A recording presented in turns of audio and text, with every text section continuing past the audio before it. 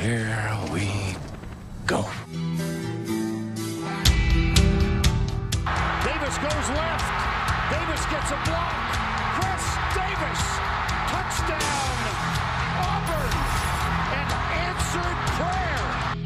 Caught. Michigan. Touchdown. I can't believe this. Fires to the end zone. Touchdown. Alabama wins. Wow. Look at the speed. Kyler Murray. Touchdown. OU. Swoops, dancing for the win! Texas is back, folks!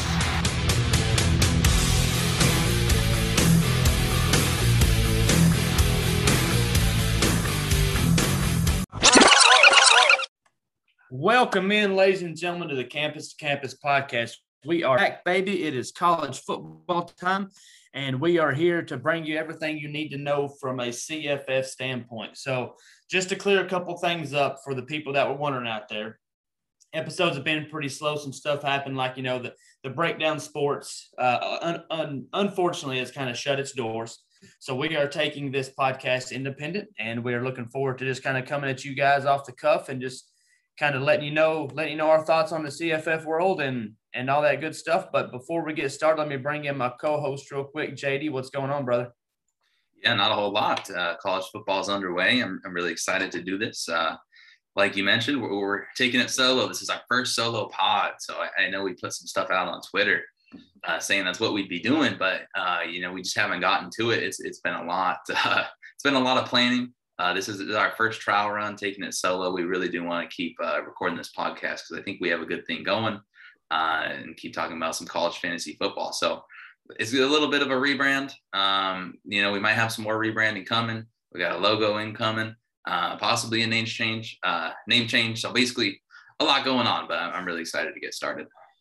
For sure. And saying kind of to echo what you got there, we've noticed over the past couple months, we've really been just confused with Campus Canton leagues and Campus to Canton podcast, which is a totally different form of what we are doing. We are more of a CFF only. Well, starting from this moment forward, we will essentially be a CFF college fantasy football only podcast. Maybe a little bit of gambling in there, but mostly it's just recaps. What it's looking like for the upcoming week and some daily fantasy stuff. JD's right on the money. We're going to get a different logo. We're possibly going to do a little bit of renaming the show to kind of help separate us from the Campus to Canton, arena, because that's a growing side of fantasy. A lot of people are hopping in there, so we want to try to make it a little bit more clear for everybody, and we'll go from there. But yeah, so the plan for the season, it's going to be a weekly college fantasy football show. We're going to come at you every Sunday night as long as we can help it, and recap the previous week. Some waiver wire pickups, streaming options, high over and under games, that kind of stuff. Also, JD's weekly DFS previews will be posted under the same name. It'll be a second episode of the show every week, so keep an eye out for that, and he'll review the main slate once a week. So, JD, why don't you kind of let some folks know what your thoughts are there and how that show is going to go? Yeah, so I'm excited to do that. I've been doing, just posting it on YouTube, my weekly DFS breakdown. And we have this weekly podcast where we're talking about college fantasy football, mostly season long, right? So I figured why not just bring it all into the one umbrella since we're going solo. We're doing what we want, right? And I'm really excited.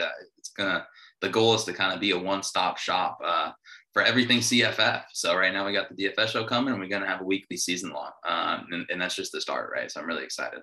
Yeah. So things are looking like they're going to be improving in a big way, not necessarily from a website standpoint. We may not do that in the short term, but we're going to come at you with strictly fantasy football talk, which is what me and JD both are the most passionate about in the college football world. College football just isn't the same without fantasy. I kind of took the year off last year, and it was lame. Nothing really to pull for on the weekends. My team sucks. All that is going on. So it was a slow go last year. But JD, unless you have anything else, man, we're going to roll into the week 0 recap. Yeah, let's get started.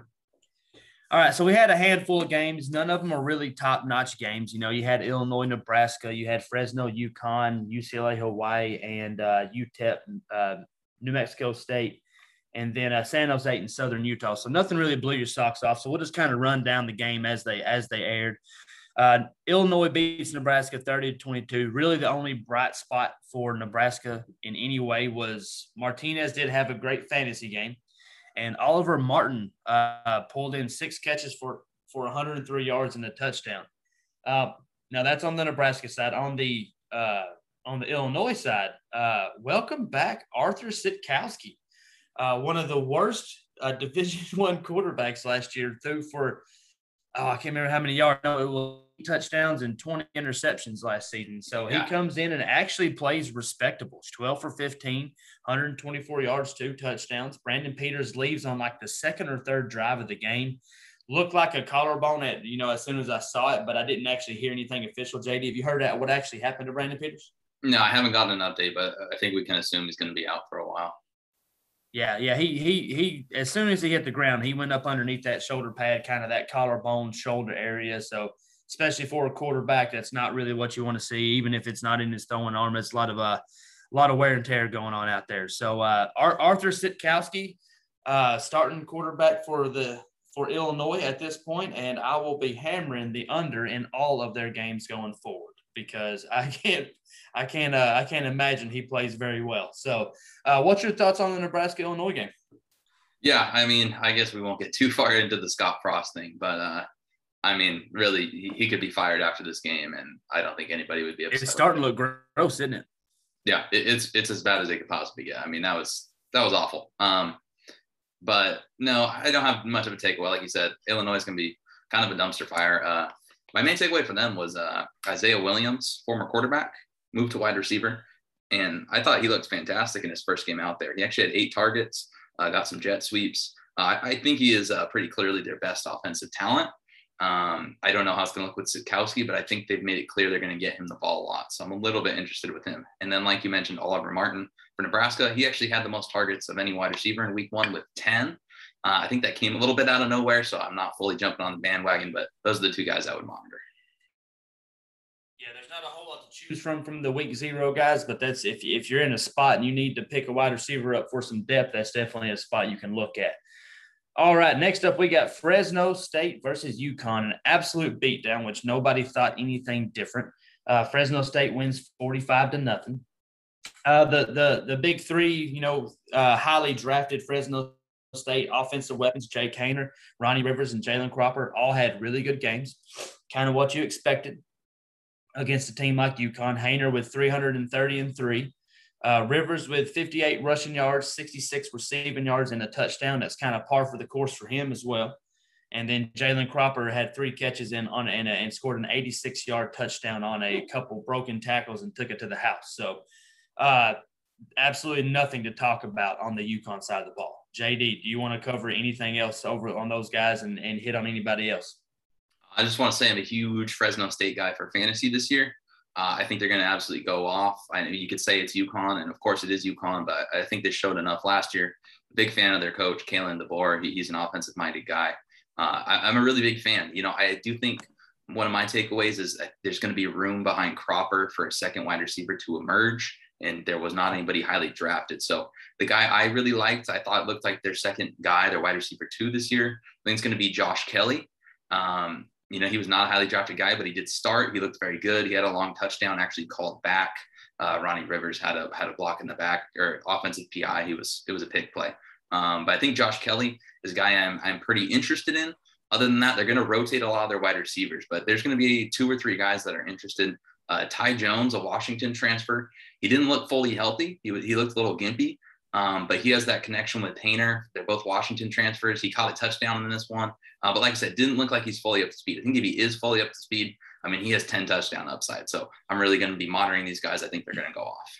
Well, yeah, I mean, you and I both are pretty high on the Fresno State offense. I've drafted Rivers and Cropper on a ton of different teams. I've probably got 10 or 12 teams so far in college fantasy this year. So I've got them in a lot of spots, especially where they were going at. They can be your wide receiver 2 or sometimes even 3. Rivers is usually going to be your running back 2 if you go running back early. So, I mean, these are guys that you kind of got at a not necessarily a discount, especially Rivers, but if he can consistently put up 100 total yards and a touchdown every week, you're going to be usually pretty happy because he's going to have some of those big plays, like the 66-yard touchdown pass that he took to the house. So All right. So and on UConn side of the ball, man, it's rough. It's rough out there. So we're gonna move on so we don't make fun of them and hurt our buddy John Lobb's feelings too much. So we're gonna so moving on to UCLA and Hawaii. So UCLA and Hawaii, that was the game I was looking to watch the most. Seemed like it would have the most fireworks and have a little bit of offensive firepower and fun to watch. It was that on one side of the ball. UCLA dominates. I think it was 44-10. Yeah. Is that what it was? 44-10. Yeah. I didn't write that score down. Yeah. So 44-10. Hawaii looks absolutely terrible on both sides of the ball. They're not tackling well. The offense looked like absolute trash out there. Turner had 0 carries. The starting running back, drafted in the mid rounds of CFF draft, but he did have 5 catches for 50 yards. And that's kind of what you're looking like with Turner anyway. Any of the carries that he gets are going to be kind of a little bit of a bonus, but you would expect more than 0. DTR played pretty mediocre, but they didn't really need to really need him to play up at all. They absolutely dominated on the ground. Zach Charbonnet comes in with 6 carries for $106 and 3 touchdowns, and then Britton Brown, the carry leader for the team, 13 for 78 and 1. So going forward, JD, especially with this UCLA backfield, what are you looking at, and what do you think once they start playing a little better competition that they're going to be looking to do with their carries? Do you think the carry split will be the same? And you can't bank on 106 and 3 every week. So what do you see going forward out of those guys? Yeah, so I'm going to be perfectly honest. So I'm a guy who owns Britton Brown in pretty much every season-long league I'm in, and I'm definitely nervous. He did out-touch Charbonnet. He had twice the touches, and Britton Brown looked really good himself. But I mean, man, and there still is the thing with Charbonnet. Like, we all know he's a home run threat if he gets those holes. They're not always going to get those holes when they're not playing Hawaii. That being said, I mean, Charbonnet he still looked a lot better than Britton Brown. I am very nervous. I think at worst it's going to be a 50-50 split. I still think Britton Brown's going to be getting the first carry. He's a big dude, whereas Charbonnet is more of a home run guy. And Chip Kelly, with the pace they like to play at, he likes to rotate backs. He's going to try to keep the defense on the field if he sees an advantage. I know, Kevin, do you remember when we were recording we were talking about the Pac-12 odds? And I was hinting at a UCLA long shot. You did. I mean, I don't think it really was a hint. I think you were grossed out by it and then actually said it out loud. Right. And we all made fun of you.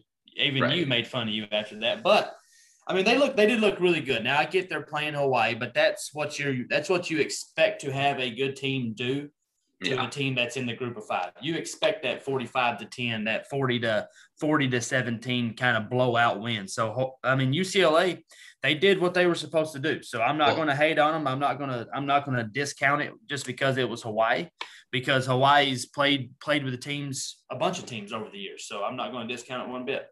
Yeah, and here's the thing, Kevin. I'm not going to pretend like I'm going to take a victory lap because they beat Hawaii.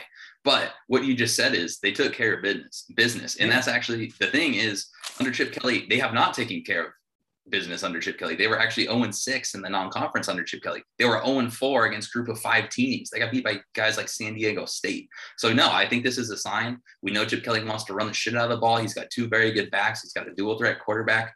And finally their offensive line is improving. So no, I think they're going to put up some numbers on the ground. I do think this is going to continue. Obviously, maybe not to this extent, but I'm very excited to watch this game against UCLA this weekend. Yeah, and before we move on, just from now on, if you're going to say business, it should always be pronounced business, like you did right there on accident, and then caught yourself, and it was great. You should have absolutely left that the way it was, because they gave Hawaii the business. They did. They got all over them. It was. I mean, I was impressed. I really was. I know it's Hawaii, but I'm looking forward to what they do against LSU next week, big time, to see if they can move the ball anywhere close to what they did this past weekend. Right. All right, next up, we got UTEP in New Mexico State. Not a lot to talk about here. No. Outside of Jacob Cowing, I think that's how I'm going to pronounce his name, Cowing. He went 5 for 158 and 1. He's probably sitting out on the waiver wire in a lot of home leagues. And there's a couple dart throws that you threw at the end of the draft that you didn't really like that much anyway. And this guy's actually on the field out there doing it. There was only 9 or 10 completions on that side, and he had 5 of them. So, I mean, they're definitely looking at him first. Doesn't mean he's going to go for $158-1, but let's face it, it's UTEP. There's not a whole lot going on out there from a strength of schedule standpoint. So shoot your shot. I've actually picked him up in 2 leagues already. Little loophole with Fantrax. The week 0 players, they don't go on the waiver wire like everybody else does. So you can kind of scoop them up. And that's actually what I'm doing right now while I'm thinking about it with you.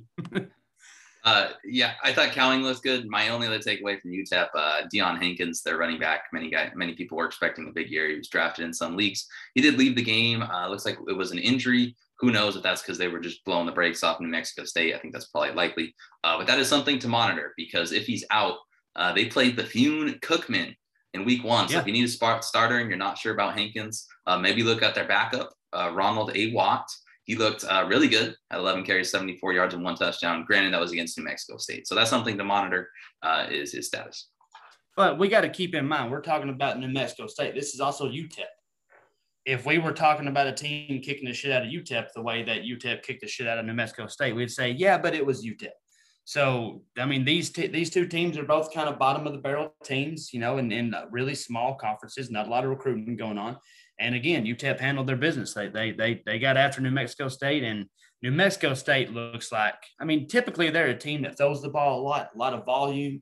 You can typically get 1 or 2 people, hit a couple games a year on them, but that's looking like a rough go out there for New Mexico State this year.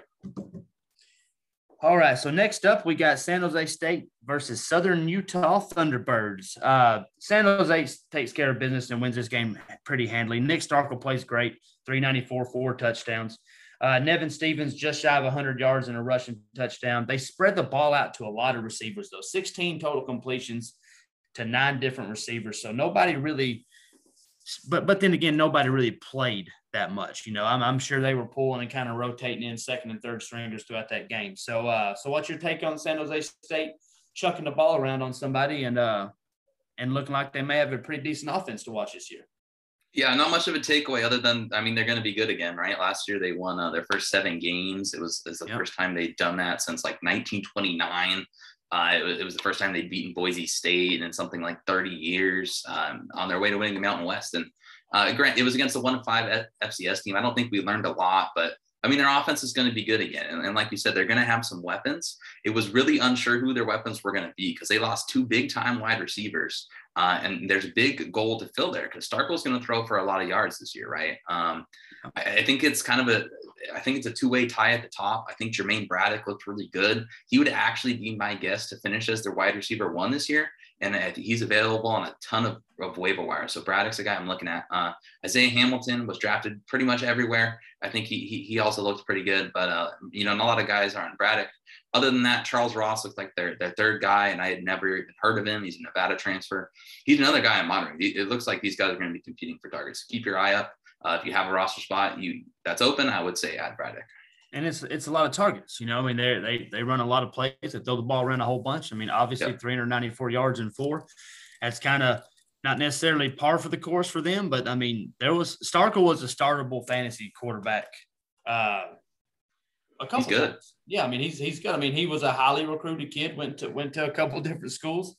Yeah, didn't work out.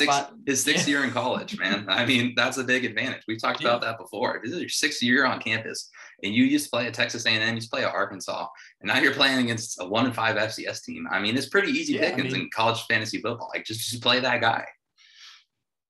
Yeah, I mean, he should be a 303 kind of quarterback every week. So he'll be a great spot start whenever your more upside quarterbacks are on bye weeks or hurt. That's exactly what that's going to end up being. But all right, so moving forward, so JD, let us know what you got about Prize Picks over here, man. Yeah, so super excited to announce we do have a promotion for this code. We got a new partner here, supporting what I do here, supporting what me and Kevin are doing. Hopefully we'll add a segment to the show eventually where we go over some Prize Picks. But as of right now, for Sunday, there aren't a whole lot available. But anyway, so Prize Picks, new sponsor of the show. Basically, if you're not familiar with Prize Picks, it's pretty cool. You can do multi-entry, and you're playing just simply against the projection. So it's not like DFS where you're entering into a pool. It's simply you against the projection. So you can do fantasy points. You can do over under on single stats. So like rushing yards, like Dwayne McBride for UAB is listed at about 84.5 rushing yards against an FCS team. I do kind of like that over, for example. And yeah, it's pretty cool. If you sign up, you get $100 deposit match, or up to $100 deposit match. So you get 100% match. And it's only a one-time rollover. So you can sign up and you can get $100 free roll if you wanted to. They had a promo tonight for the Jake Paul fight, which I feel ashamed to be mentioned on this podcast. Oh, I can't believe you said that out loud. But we'll end it there. But they had a free promo, so it's pretty cool. We're really excited. That promo code is Yonke. That's YONKE, all caps. And like I said, it's a pretty cool thing, and we're really excited to have them on.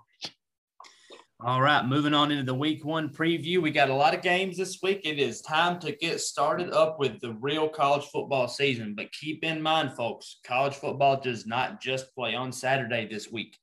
UAB plays on Wednesday. Then we got about 16 games on Thursday, a handful on Friday, and the rest Saturday, okay? So make sure that you're looking at your lineups early. Make sure that if you want to play your UAB players, they are in your lineup. If you don't want to play them, get them out of your lineup, because it sucks whenever you roll in, Friday afternoon going to set all your lineups and you realized you had 3 games play that you didn't pay attention to because you forgot you drafted these guys in one of your 10 leagues. So it's going to happen eventually. So just take your time, sit down, figure out your lineups on Tuesday night or Wednesday during the daytime before the nights kick off. All right, so JD, so I'm going to kind of kick it to you on these right here. We're going to open up with games that have an over and under of 60. We're going to talk about every one of those from every day. That's where you want to live at for fantasy football. That's one of the biggest indicators for me on teams that I'm looking to stream options off of, or if there's a game with a 48% or 48 point over and under, and I'm trying to decide between a wide receiver in a 48 point over and under and a 65 point over and under. That's usually a pretty big tiebreaker for me. So starting out, we have the Thursday games. Let's see. It's UCF versus Boise State, over and under 68.5. UCF is favored by 5. So what's your thoughts on this game, JD? Yeah, obviously you're going to want some exposure to this one. I think the thing we're all going to be looking for, right, Kevin, is how does the Gus Malzahn offense look in the bounce house? How does it look at UCF? 100%. Because UCF's offense has been an absolute gold mine for fantasy. It'll probably be pretty damn good this year too, right? But we don't know for certain that the usage is going to be like we saw under Heupel, where it's just easy money because they're running a million plays and they have a talent advantage over their competition. So now they have a talent advantage, but the offense is going to look a little different. We don't know what exactly the pace they're going to play at is. So that's the number one thing I'm going to be watching for. Other than that, I want to see which wide receivers step up, man. These guys have always had tier 1A fantasy wide receivers, Marlon Williams being the most recent one last year. So all eyes are on Jalen Robinson this year, Oklahoma transfer who had a good year last year, 900 yards. But it's not for certain, right? Is it going to be him? Is it going to be Ryan O'Keefe? They have about 5 transfers behind them, including Brandon Johnson from Tennessee, Jordan Johnson from Notre Dame, just to name a few. So I'm really excited to watch this game. What are your thoughts, Kevin? Yeah, same exact thing. Malzahn coming in, it's not like Malzahn has had bad offenses for his entire career. And me personally, I think it's just more he just started a bad quarterback for the past couple of years of his career. It's just how much of the RPO do they actually run? That's really what it boils down for me. How are they going to try to get Dylan Gabriel kind of try to run the ball in those RPOs, 10 to 12 times a game, or are they going to let him sit back there and spin that thing like we all know he can do? There's not a lot of quarterbacks in Division I, in Group of 5 or Power 5 that have the ability to hit a 600-yard game. Dylan Gabriel did that last year. He's got that kind of upside, but if they kind of put the reins on him and they don't push the ball down the field like he has been, then it's a major problem for him, because Dylan Gabriel's not going to be the guy that's going to run for 125 and 2 a week. He's not that kind of quarterback. He's got some mobility to him and he can move, but it's more the moving to extend the play and not the moving to rip off a 55-yard scramble, right? So I got the same concerns you do, and I'm interested to see if they'll let him air it out like he has been, or if he's going to try to force him into being this halfway mobile RPO kind of quarterback. Which, I mean, it seems like he did that with Bo Nix, this past year. Bo Nix never kind of lived up to the hype. So is it going to follow him down there? Is he going to ruin Dylan Gabriel or make him an NFL draft pick? That's kind of it's all. You may as well flip a coin for me. All the new coaching staff, a lot of transfers coming in. Who really knows? It's nice to have an idea, but nobody really knows until they hit the field next week. Yeah. And just a quick note. So basically how we're doing this segment, because again, new style of the show. Any of these games we're mentioning, they have that high over under. This means we're looking at pretty much all the top players. So we're not going to sit there and name, Dylan Gabriel is a great play this week. George Kalani is a great play. If you drafted these guys, you already know who the top guys are, right? We'll mention a few that we're looking forward to, but it's mainly, right, it's on the edges mostly where you win fantasy leagues. The draft's already done. It's going to be what should you watch for? What are some players, like guys like Ryan O'Keefe? Maybe throw them into a lineup if you have a spot, and more like what can you look for, right? So we're more looking at deeper level stuff. If we mention a game in here, then the top players are obviously going to be all on the table.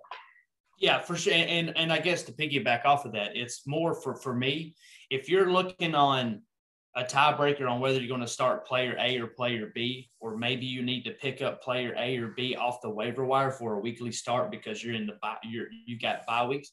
I mean, hell, I've got bye weeks in week one just the same. Devonta Price isn't even playing this week. So, I mean, it's one of those things. This should help you decide between a tiebreaker, or maybe you just didn't pay attention to looking at the odds and you didn't see that Ohio State and Minnesota was a 66 over and under. Well, maybe I should look at the Minnesota team a little bit closer because there could be some garbage time points in there if Vegas think it's going to get that high. So for me, It's more of a tie-breaking, deciding factor kind of thing. Everybody knows that George Kalani and Dylan Gabriel, you're rolling them out. I mean, you drafted them to play them week one. You didn't draft them just for shits and gigs. So we're not coming at you telling you to start your Dylan Gabriel shares. We're talking about, hey, look, this game is a big game. We don't know who the wide receiver is or the second wide receiver is for UCF. You need to start taking a look. Maybe go ahead and add one or two of them to your bench if you got a couple players you can drop just to see who pops. If you add them now, you don't have to fight with the league next week to add them. Absolutely. All right, moving on. Another game on Thursday. We got Ohio State minus 13.5 versus Minnesota. That over and under is 66. That just happened to be the next one on the list. So I used it as an example back then. But CJ Stroud gets the look. How's this offense gonna look? We've been awfully spoiled with Justin Fields under center at Ohio State. So let's see how the new guy's going to be and who in the hell is going to be the starting running back for him. So JD. Just do you have any sort of beat on it? Because I sure don't. I've tried to pick up as many as I can, just try to hold them until after the week, but I've got really no clue out of camp who's going to end up being the first running back on the field. So it's a bit of a mess. I would guess that Mayan Williams gets the first carry, which is a little bit of an upset, but just going by some of the quotes lately. And that's my main takeaway is to see how the usage is. This is a Big Ten game. They're not starting off with a Bethune-Cookman or a Southern Utah. They're playing Minnesota. They're not even two full touchdown favorites. It's at minus 13.5 right now, right? So I think we should actually see what the usage is. So I think Mayan Williams, I would guess, would get the most carries. That's not a strong read at all. I would think Master Teague is going to get the short yardage and goal line looks, and he's definitely going to get a little bit more than that, right? I think he might be like listed if there were gambling odds. I think he'd probably be listed as the favorite to get the most carries this week, but it would not be a very strong one. Yeah, this one has the smell of a three-headed backfield like crazy. Ohio State's usually pretty good about not doing that kind of stuff. At the very most, they would split it between two, and if they can get it down to one, then that guy's a superstar. I think the superstar might be there, right? I think that kind of the reports that's scaring me is that the Travion. Henderson, he's the man. Yeah. What kind of throws me off is the fact that Travion Henderson, all through the summer, was talked as if he was going to be able to take that job from Master Teague.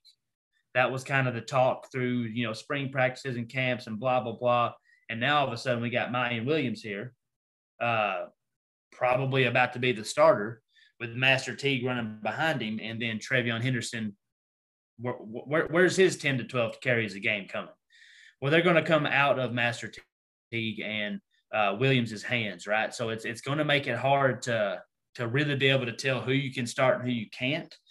At this point, we're hoping for a monster game from one of the three that kind of puts them in the lead and gives them the lion's share of the carries, and the other guys kind of competing for the backups. But like you said, I mean, it's against Minnesota. It's not some pushover game. We should be able to see a full game worth of usage and how they're going to split them out, especially in the first 2 and 3 quarters. So it's going to be an important game to watch if you got Ohio State running back shares. Yeah, and I think I don't have a ton of shares, but I do have some. Just because, like some guys, like even Master Teague, I mean, what if he gets 15 touchdowns this year? Nobody would be surprised, right? It's Ohio State. Nope. But I actually think any shares I have, I'm actually leaving them on the bench wherever possible, unless it's a deeper league. Just sit back and see what the usage is. Just play it safe. And same thing, and kind of the same thing for Minnesota. We want to see what the usage is for Mohamed Ibrahim. Everybody's going to start him this week. You must have crazy running backs if you're not going to play Mohamed Ibrahim against Ohio State this week. But either way, who's the second receiver going to be for Minnesota? Oh, who's really going to be the second receiver? I know there's been some talk. So, yep. JD, you sounded like you wanted to hit on something there, so I'm going to throw it to you. Yeah, I'm glad you mentioned it. So we'll talk about the CFF Kings Classic League later on. We're going to make it a weekly segment where we kind of mention our matchups and what's going on. Basically, if you don't know what the CFF Kings Classic is, now's a good time to go over it. Our buddy John Lobb over at Fantrax organized this great league. We all just drafted a couple weeks ago. We all flew into Canton, Ohio, or drove in, some of us, to Canton, Ohio. Yeah. We drafted live. Some of us weren't able to make it right. We were drafting virtually, but oh man, that was the worst case of FOMO of my entire life, man. I hated being at home for that. It was awesome. It was awesome. I'm so let down that I wasn't there. Yeah, but it was great. So we drafted. We're really trying to make college fantasy football more of a thing, right? That's why we're doing this podcast. We love it. If you're listening, you probably love it. But it's just not totally out there like NFL fantasy is. So anyway, this is a league with a lot of industry guys, some industry experts. If we're actually going to use that term on us, I don't know how I feel about being. I'll let you use it for other people, but you can just call me a CFF enthusiast. There we go, enthusiasts like me and Kevin. So we're going to be recapping this anyway. How I got started on that rant. I actually drafted in the last round.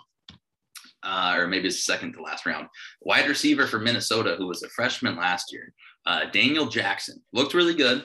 And here's the thing. I drafted him because Chris Ottman-Bell had a knee injury in practice. Now, the reports are that it's not as bad as initially thought. He might actually play in this game, but the quotes to me are still a little concerning. While it's positive news, they said he's like running. When you're playing a team like Ohio State and you're able to run, not even a total report, he's running 100%. Mm-hmm. The Minnesota wide receiver one has been peppered with targets, right? We've seen this for years. So in my opinion, Daniel Jackson's talented enough. He could be that guy. So he's the guy I'm looking to. If Ottman-Bell is out, I'm going to play some Jackson. I'm going to play him in DFS as well. Am I going to play it super confidently? Not exactly. Ohio State's secondary was absolutely off last year, but we all expect that to improve, right? Like they get a lot of talent back. There were some opt-outs. It was a weird year. But still, it's not exactly the strongest unit on the team. I think we can all agree on. So Daniel Jackson's what I'm looking at. Daniel Jackson, folks, pay attention, especially you DFS players out there. All right, on Friday, we've got North Carolina is a 5-point favorite over Virginia Tech. The over and under is 64. So North Carolina, ton of new weapons. So who's going to be your go-to guys? There's, 2,500 rushing yards vacated. There's a ton of receiving yards vacated.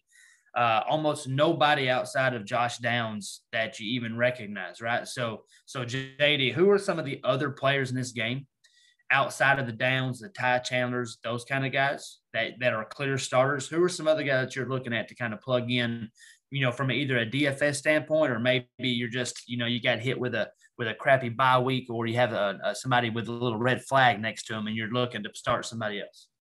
Yeah. So here's the thing. with wide receivers, there's going to be room for a wide receiver to step up. At least one is going to step up. And the thing is, Kevin, I wish I had a better read on it. I really tried. I tried to. I couldn't find it either. That's why I kicked it to you and didn't want to and kind of pawned it off on you.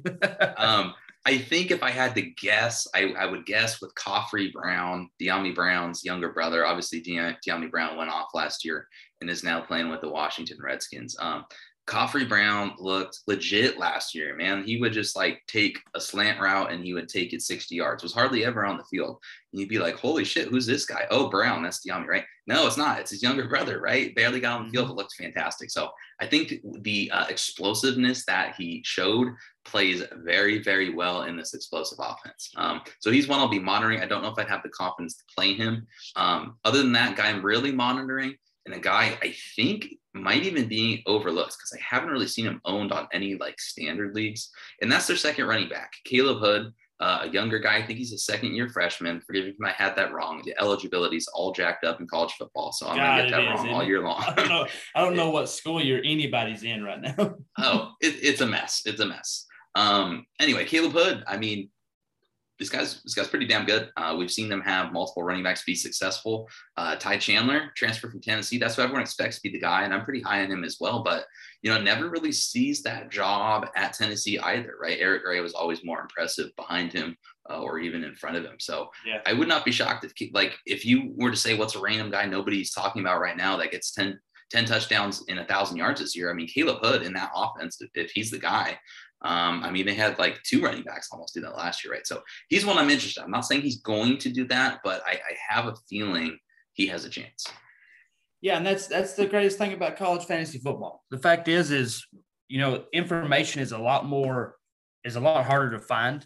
So these first 2 weeks of the season are massive when it comes to pickups. We have so many breakout superstars every single year. I would probably say you probably have 4 or 5 wide receivers that are bona fide superstars in college that half the people aren't even talking about going into the season because there's so little information on these guys. So whenever we're talking about Caleb Hood, North Carolina has 2,500 rushing yards vacated. Ty Chandler is not going to rush for 2,500 yards.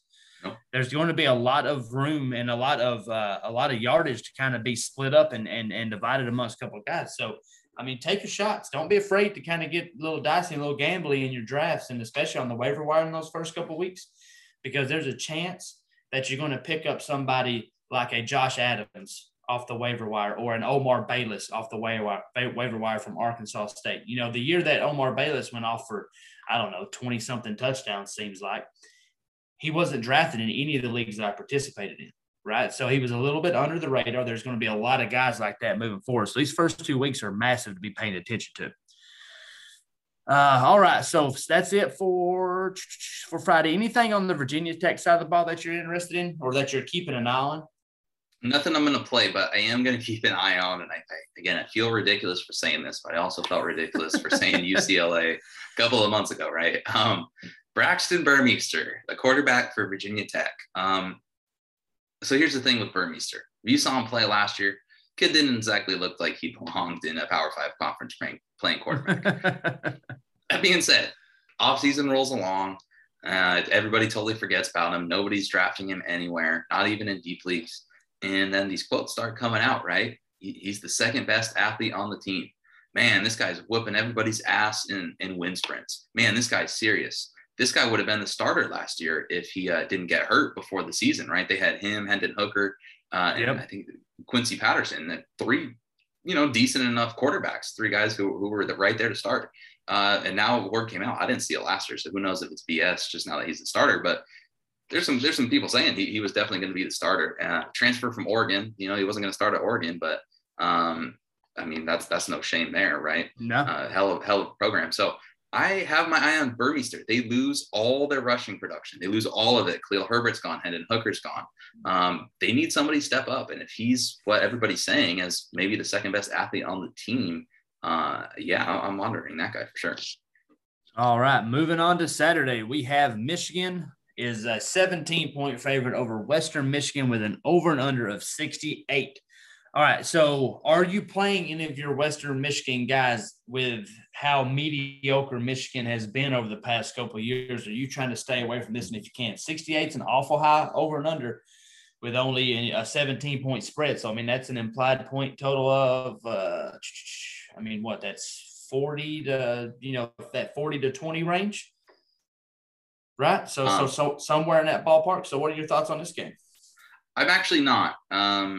I'm just not. I find it way too risky in a week. So here's the thing with week one, right? You have so many FBS versus FCS teams that you have a lot of juicy matchups. And I'm as high on this Western Michigan offense as anybody. I have a lot of shares. I think I'm benching every single one. And again, I have a lot of shares right now in any leagues where it's weekly. I think I went in and benched them. I guess maybe I'd play Sky Moore in a deeper league just because he has that, if it's a PPR league, they're going to be playing from behind and he's more likely to have a safe floor. But I just don't think it's worth it. Yeah, I mean, I've got no problem with that. I mean, Michigan, they're at the end of the day, they're still Michigan. At the end of the day, it's still Western Michigan. You got the cream of the crop from the area versus the leftovers from the area. And unless you're in dire need of a quarterback looking for some garbage points toward the end of the game, now it may end up being a closer game than 17. Michigan's not done anything to really inspire any confidence over the past several years. But again, at the end of the day, it's Western Michigan. At the end of the day, it's Michigan, and they should be able to handle their business. At least they better. Or our old co-host Jesse's going to hear it from it on Sunday. So. Next up, we got Oklahoma minus 26.5 versus Tulane with an over and under just under 70 at 69.5. So, of course, you're rolling out all your Oklahoma players. Biggest thing is, what's the wide receiver shakeout going to be? There's a lot of talent on that team. Everybody is just assuming that Marvin Mims is going to be the clear-cut number one, but they've got a lot of talent at the wide receiver room for this team. So, what's your thoughts here? What's your thoughts with the Oklahoma wide receivers? Because there's a chance we have a couple of diamonds in the rough sitting on the waiver wire right now. Yeah, I think you could take a shot this week. I do think I have a ticket on Oklahoma minus 23. I think they're just going to roll a lot of the teams on their schedule this year. I think it's going to be, they always have that 1 week where they lose to somebody they shouldn't do, a Kansas State, what have you. Right. And then weird things happen when they play Iowa State. But other than that, I think they're going to pretty much absolutely roll every team on their schedule. I think if you really need a lineup filler, just choose any of those wide receivers. Again, I don't have a great read. I wish I did. A Theo Weiss, a Mario Williams, I think is a very, very, very impressive freshman. Anyone like that. Mike Woods actually would be my preferred guy. He was drafted in a decent amount of leagues, but not drafted in some. I think I have him in a decent amount of leagues. This guy was really impressive at Arkansas last year. It was like, holy shit, you're watching Arkansas, you just think they got Treylon Burks. And no, he's a very good deep threat. And if you have Spencer Rattler throwing you that deep ball, I can't think of a better opportunity to be in. So I think Mike Woods would be my guess as finishing as their wide receiver 2. I guess I would be surprised if he finished over Mims, but I wouldn't really be that shocked, right? Yeah, at this point, outside of Mims, you flip your coin. That's I was talking to a buddy of mine. I'm a pretty reactive fantasy player. I really don't have the patience and the I don't know what the right word is. It's definitely patience to sit down and watch all the film and break it down as deeply as some of the other guys do in our industry. So that's exactly why I consume their content. They're doing it for me. They're going to hit the high points, and I'm going to understand what's going on with what players. And I just know that that's one of the most talented wide receiver rooms in the entire country, and nobody has any idea who's really going to be that second option. Even in the running back room, Eric Gray and Kennedy Brooks, everybody's assuming that Eric Gray is going to come in and just take the lion's share of the carries. But until feet get on that grass on Saturday, we don't really have any idea. So, anything on the Tulane side that you're looking at? Garbage time, anything player-wise you're looking? No, I would bench him. I think this Oklahoma defense is actually good for one side. I'd bench every Tulane guy I have. I agree on that as well. Next up, we got Purdue minus 7 versus Oregon State. The over-under is 65. All right, so biggest thing here, obviously, is nobody really has a great bead on who the Oregon State running backs are going to be. and what the share of the carries is going to be. So what's your take on it so far? Because I know right here we got, it's Fenwick or BJ Baylor.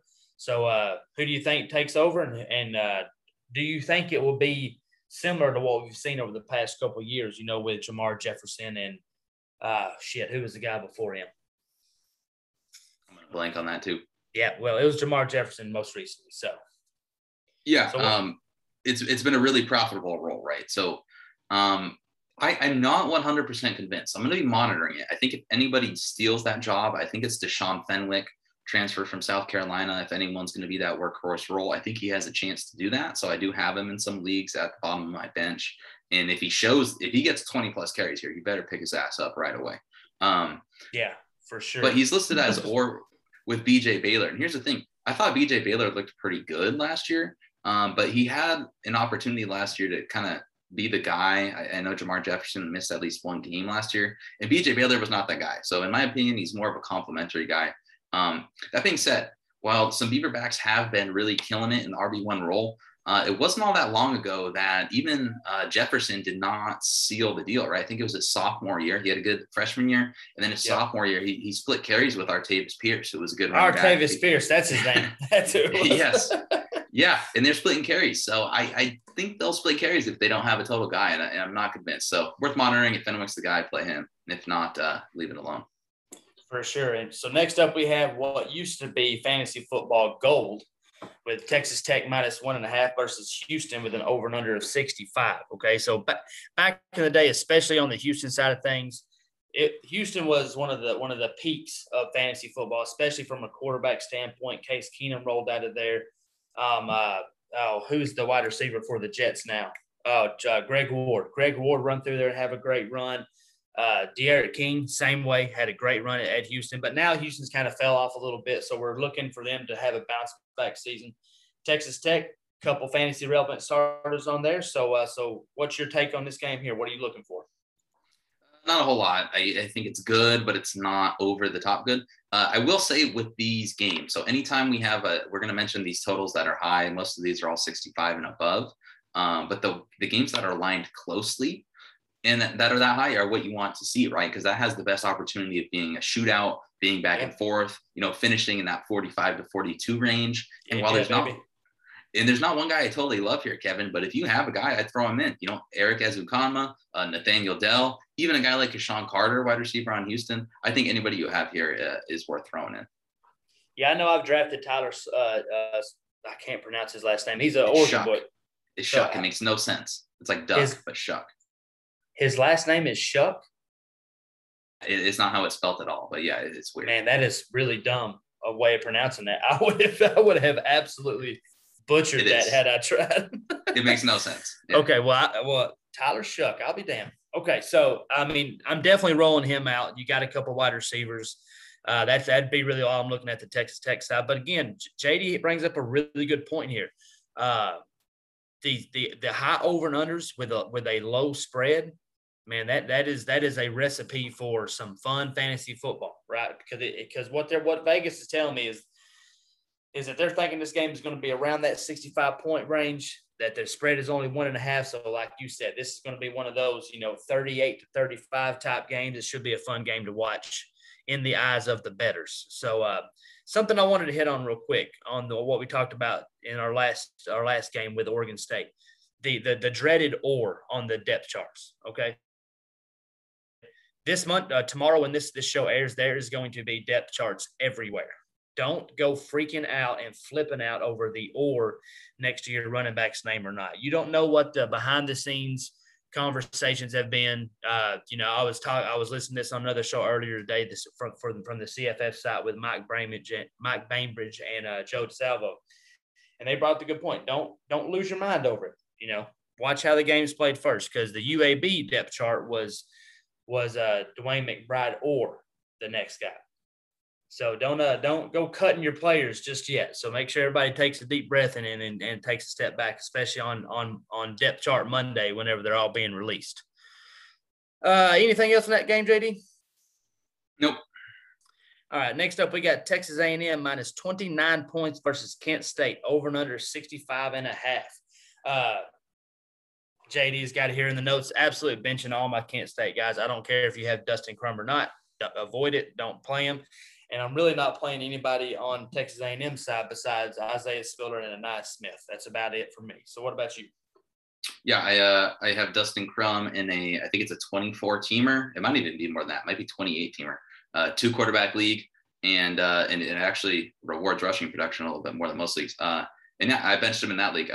They're playing Texas A&M. They're a MAC team. It's really not. You don't need to overcomplicate it that much. And Weidermeyer. I forgot about Weidermeyer for Texas A&M.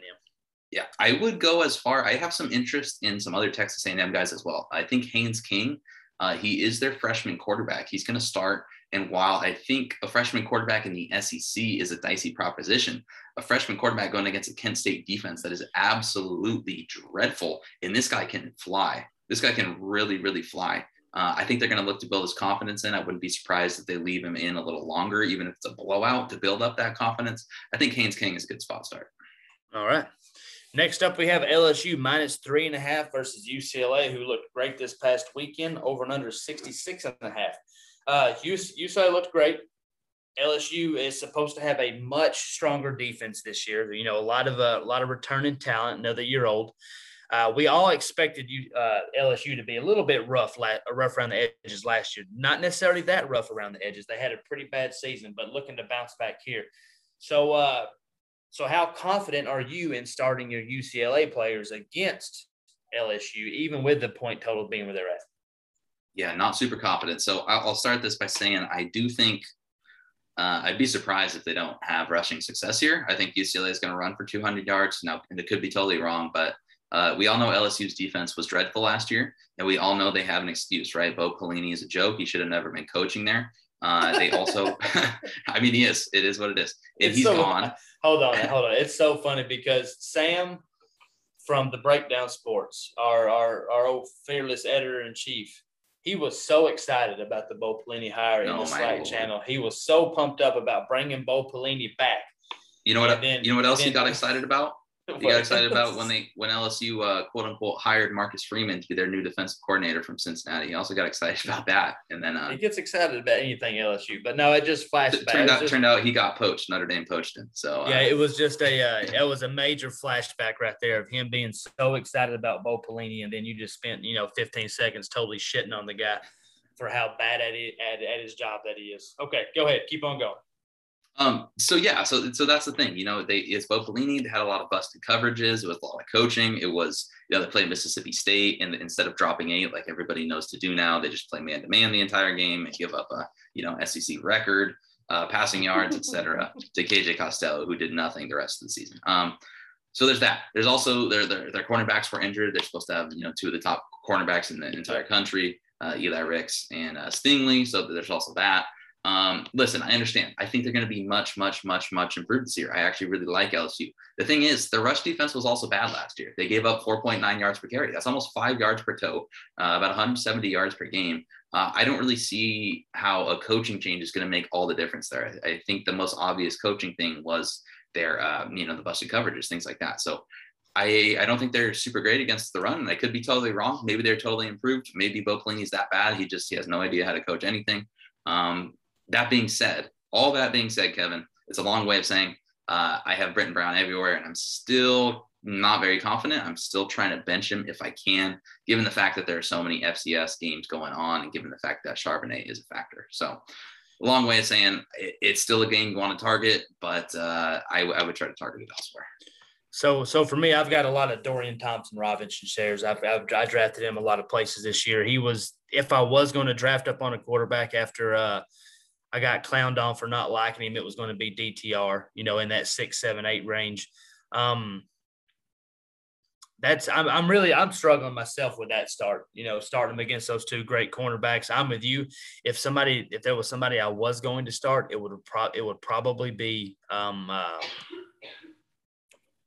running backs, and then hope that they can keep the game close enough to keep them relevant and keep them running. So, yeah, I'll be avoiding that game if I can, no doubt about it. So next up we have,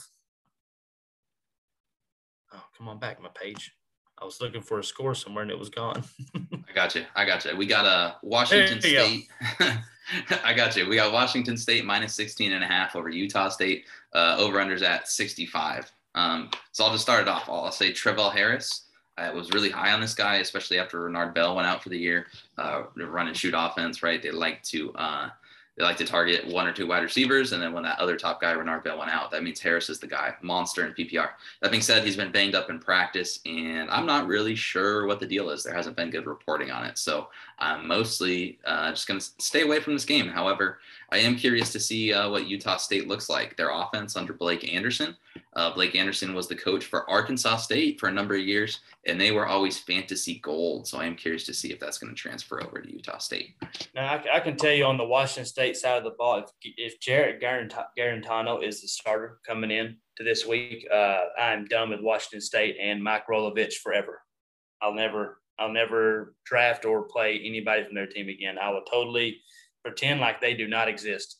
That was just my Jarrett Garantano, being from Tennessee and in Tennessee, having to hear all the Tennessee fans love how great he is and then watch him completely fall apart for an entire season. I cannot believe he's even in the conversation for the starting job at Wazoo this year. All right, so moving on, we're gonna roll into the Ole Miss game. Ole Miss minus 9.5 versus Louisville with an over/under of 76. Let's go. So basically, you're going to play everybody. You're going to play your quarterbacks. You're going to play your wide receivers, your running backs, the room, because this one looks like it's going to be a barn burner and fantastic to watch. So, JD, what's your thoughts on this game here? Yeah, just roll them all out. I think the Ole Miss wide receiving core, right? We don't know who's going to be who's going to be the secondary and third options. But most likely behind Braylon Sanders, but even that's not guaranteed. He's going to be the wide receiver one. So I think if you have one, if you drafted one, like I have some Jonathan Mingo shares I do not feel great about, some Dontario Drummond shares I do not feel great about. The over under 76. If you have a spot on your roster, probably just throw them in there. All right, so moving on. So, JDs, we're going to talk about some other guys at target this week. Roll out with some guys that you're looking for to maybe start or maybe add to your roster this week before the games start. We don't have really any waiver wire pickups as of yet, considering there's only been a handful of games. But for a guy that you're looking to spot start, in week one, if it's something you need a little bit of help, who are some guys that you got? Yeah, anybody on Arizona State. They're playing Southern Utah, like we mentioned. 1-5 FCS team just got blown out by San Jose State. We see that Arizona State is going to put the pedal to the metal if they can, given the fact that they beat Arizona 70-7. I think that was the last game they played last year. Could be wrong on that, but one of the last games we saw them. So I think Diamante Trayanum, the running back, he's actually no longer going by Chip Trayanum. He's now a Diamante Trayanum again. But yeah, he's on the waiver wire in some leagues, and I'm a big fan of him. I think he could get a couple touchdowns in this one. Other than that, any Tennessee running back against Bowling Green. Bowling Green is one of the worst FCS teams, and while I'm not a big Tennessee fan, they still have a huge, it's a huge gap. Jabari Smalls, the guy I'm looking at, was not drafted in every league. I think you should pick him up and play him. Definitely, like I was just mentioning, I'm not sure if I want to play Britton Brown. I would definitely play Jabari Small over him. Tyon Evans, a big JUCO transfer. I think he was the number 2 rated JUCO transfer at running back. I also think you could be a spot start there. Ronald Awat for UTEP, I already mentioned. If Deion Hankins can't go, I would play him because they're going against the team Cookman. At quarterback, I would say Brendan Lewis for Colorado. He's a dual threat guy. They're playing Northern Colorado FCS school, so they wouldn't be surprised if he had a big game. And last but not least, North Texas is playing an FCS school, and whoever wins that job. Now, it's not sure who's going to win it. I really hope it's Austin Ani. This guy's like 29 years old. He's got the Brandon Whedon effect. He was in the baseball. Was drafted for MLB. He was doing that for a few years. I really hope he wins the job. But if he doesn't, I think it's Jace Ruder behind him. Forgive me if I have that wrong. North Carolina transfer. But the North Carolina transfer, I think his name's Jace Ruder. I'd play him. All right. So for me on the players that I'm looking to target this week, I'm not looking to really target anybody to start. I've kind of got my starting lineups from the draft set up. I'm not looking to make any, spot starts during the week, but what I will do on these first weeks is I'll just pick up players. I'll pick up a couple wide receivers from Oklahoma if I have room. Pick up a couple wide receivers from Clemson if I have room. A couple extra wide receivers from Alabama. Maybe a couple running backs that the backfield is ambiguous, especially like Ohio State. If Myron Williams, Master Teague, or Travion Henderson, any of the three is on the waiver wire, pick them up and put them on your bench. Because right now is the last time that you can just pick them up as free agents. Once the weeks start getting rolling, now everybody's going to get a shot at them. If you try to play the long game and try to look a little bit ahead down there, if you have the room. If you don't have the room, then you obviously can't do it. But if you got a couple guys that you drafted real late in drafts, thinking you're just throwing a total dart when you drafted a month ago or 2 weeks ago or even last week, now's the time to say, how important is he? Is he more important than the potential number 2 wide receiver at Alabama or the potential number 2 wide receiver at Clemson or Oklahoma? Right. So it's a couple things that I do early on in the season to try to get in front of people, especially from a running back standpoint. Running backs are always, that's where the fantasy gold is at. If there's guys, for example, Britton Brown and Zach Charbonnet. I would imagine Zach Charbonnet is sitting on a lot of waiver wires right now. And you know what? He may not go for 103 yards and 3 touchdowns. He may actually be the number 2 running back in that timeshare. But just in case he's not, put him on your bench so you don't have to give $500 of your waiver wire money to back to the league whenever you could do it right now for free. So be proactive. Go out there and grab a couple guys that you're not even interested in starting. You're just seeing how it goes. Clemson running backs, Will Shipley, Kobe Pace. There's a lot or Lynn J. Dixon. Who's going to start? I don't see hardly any of them getting drafted anymore. Will Shipley will be drafted, but Lynn J. Dixon should be the guy to own there. But at the end of the day, you don't know what the coaches are talking about in behind closed doors, that kind of stuff. So pick them up now so you don't have to pick them up later and fight the rest of your league mates for them. JD, you got anything else you want to add on any of that before we go on to kind of highlighting the Kings Classic? No, I agree. Sounds good. All right, so we're gonna talk about the Kings Classic a little bit, and JD kind of mentioned earlier in the front of the show. John Lobb, the Gridiron Skull 91, put it on. He did a fantastic job. And, just in case he is listening out there, John, we appreciate everything you do for this industry. You do a great job in trying to bring awareness and other people into it. I know me personally, we've got 3 or 4 new people playing in our campus to campus pod league this year. So John, appreciate everything that you do for the industry, and definitely thank you for setting up the Kings Classic draft with us, because it looked like everybody had a great time. I was sitting at home on the computer, all beat up with COVID, but it looked like it was freaking awesome, and I can't wait to come to it next year. But the Kings Classic, it's 12 of us across the industry, the quote unquote experts. I really don't like that much. Me and JD I'm an enthusiast. I love playing college fantasy football, but I will not claim to know any more than anybody else about any player, because there's guys that go a lot harder and a lot deeper than I do.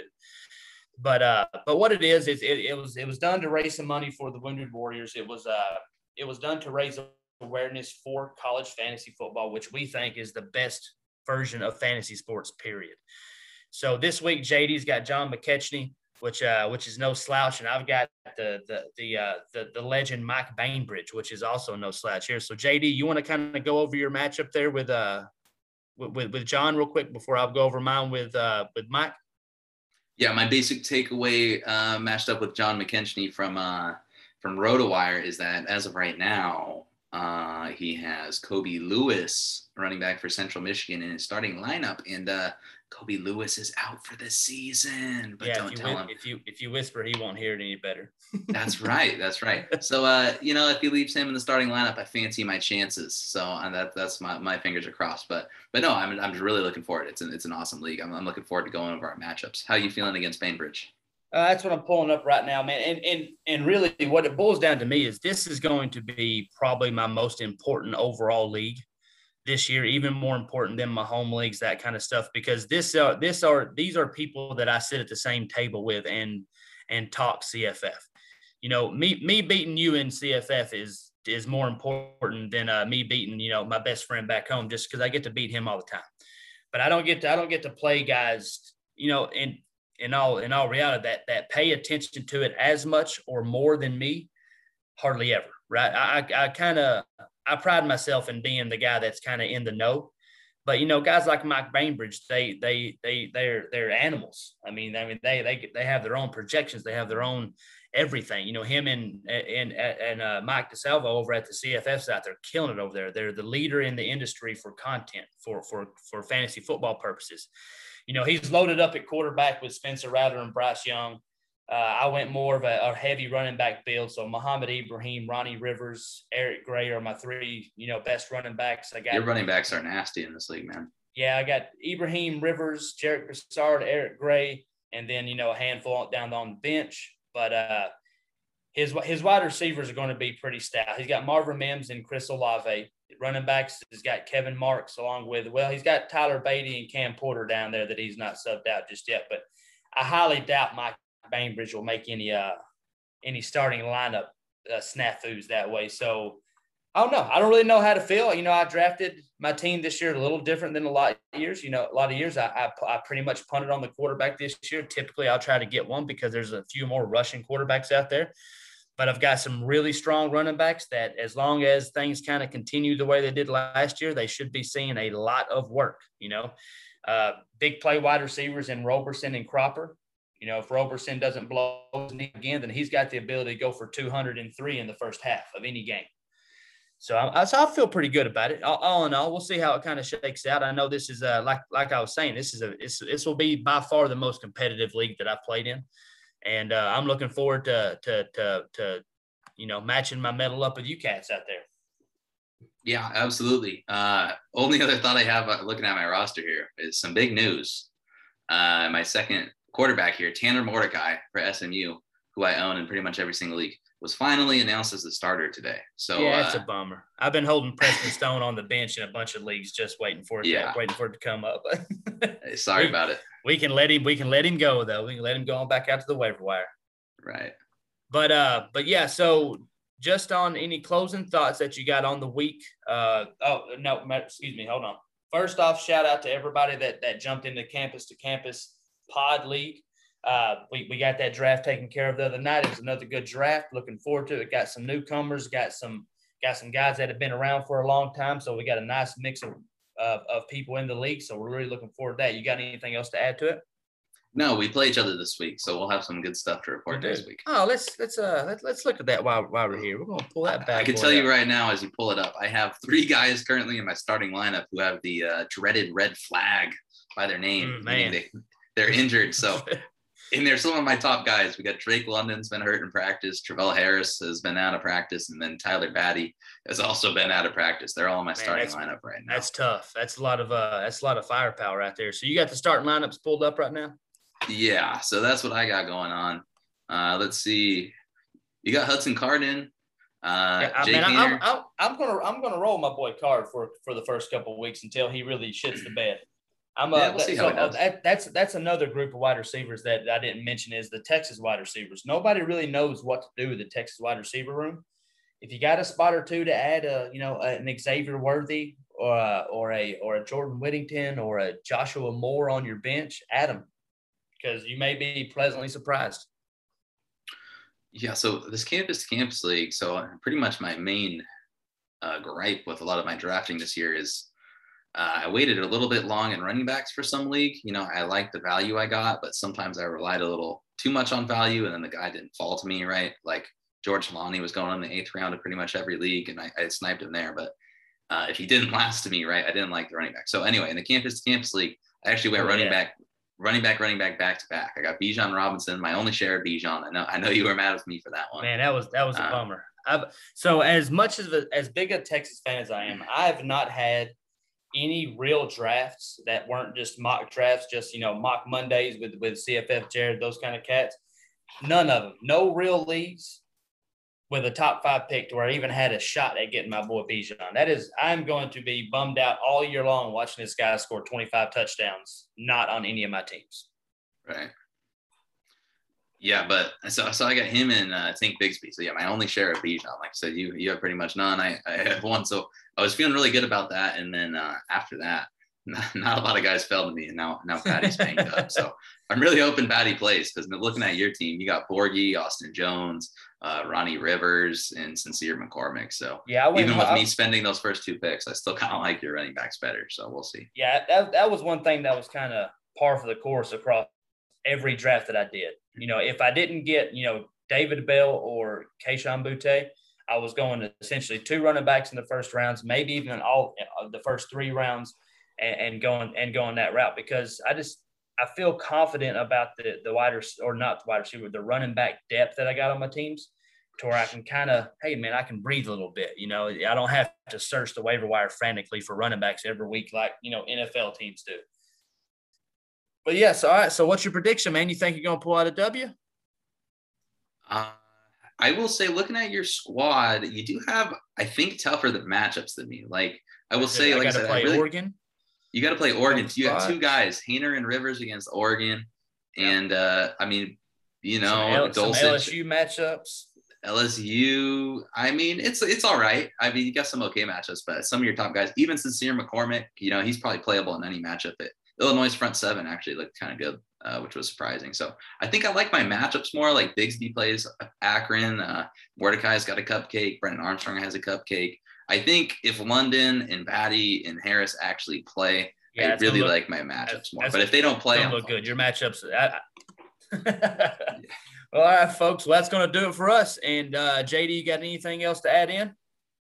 No, we'll keep building this up. Again, thanks for sticking with us. If it sounded a little rough, hopefully it didn't, but I think everything worked out. But this is our first pod taking it solo. And again, we're really excited to do it. I'll have my DFS video out next week, later this week. And other than that, just thanks to everybody who's listening. Thanks for following us along on this ride.